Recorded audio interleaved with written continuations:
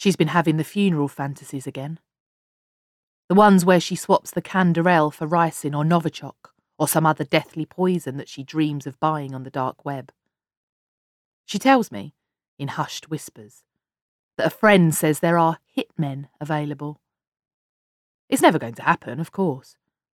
She's far too anxious to go poking around the murkier side of the internet. This will end up like all the others, in a messy divorce with an obscenely huge payout.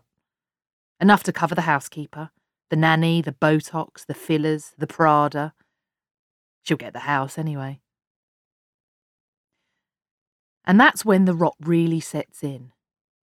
Soon it's daily trips to the hairdresser, to me, here in the nail salon, and slipping a vodka into the Evian to fill the gaping vacuum.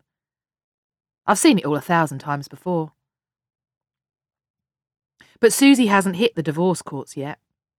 She's still officially in the making a go of it stage, even though she loathes her husband, Simon, 40s, blondish hair, works out, pretty handsome as far as city bankers go, who has been having pretty wild sex with a brunette 20-something for the last year and a half. Susie doesn't know that, but I do.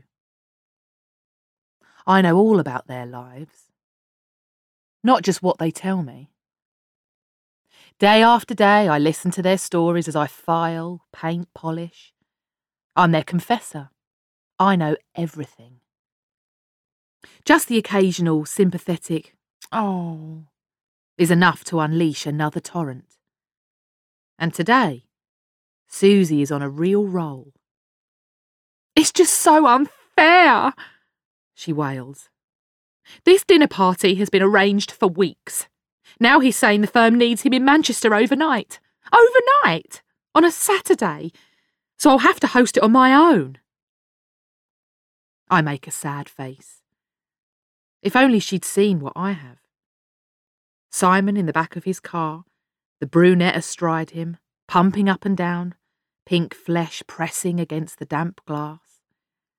Not to mention their twice-weekly trysts they used to have at his secret second home, the secluded mock Georgian mansion, Riverdale, on the nearby private Crown estate. The estate where Susie longed to live, but Simon insisted they couldn't quite afford. Susie gazes down at her blue nails. "He doesn't give a flying fuck about me."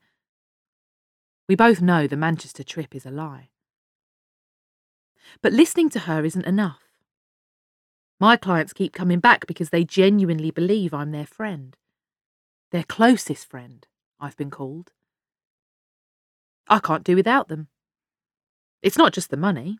I feed off their lives, their emotions. Their pain is my drug. Their joy, too.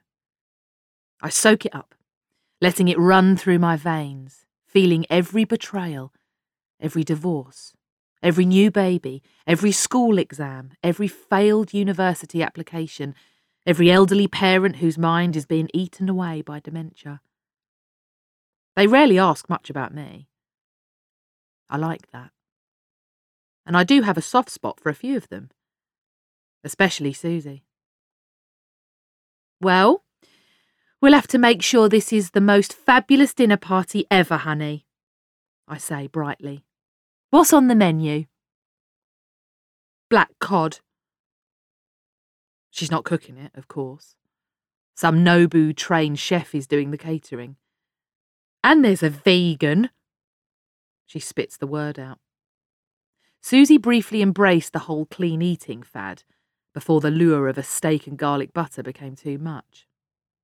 "I mean, honestly, I'm putting up with all this from the girls too. They won't touch dairy, as if life isn't complicated enough."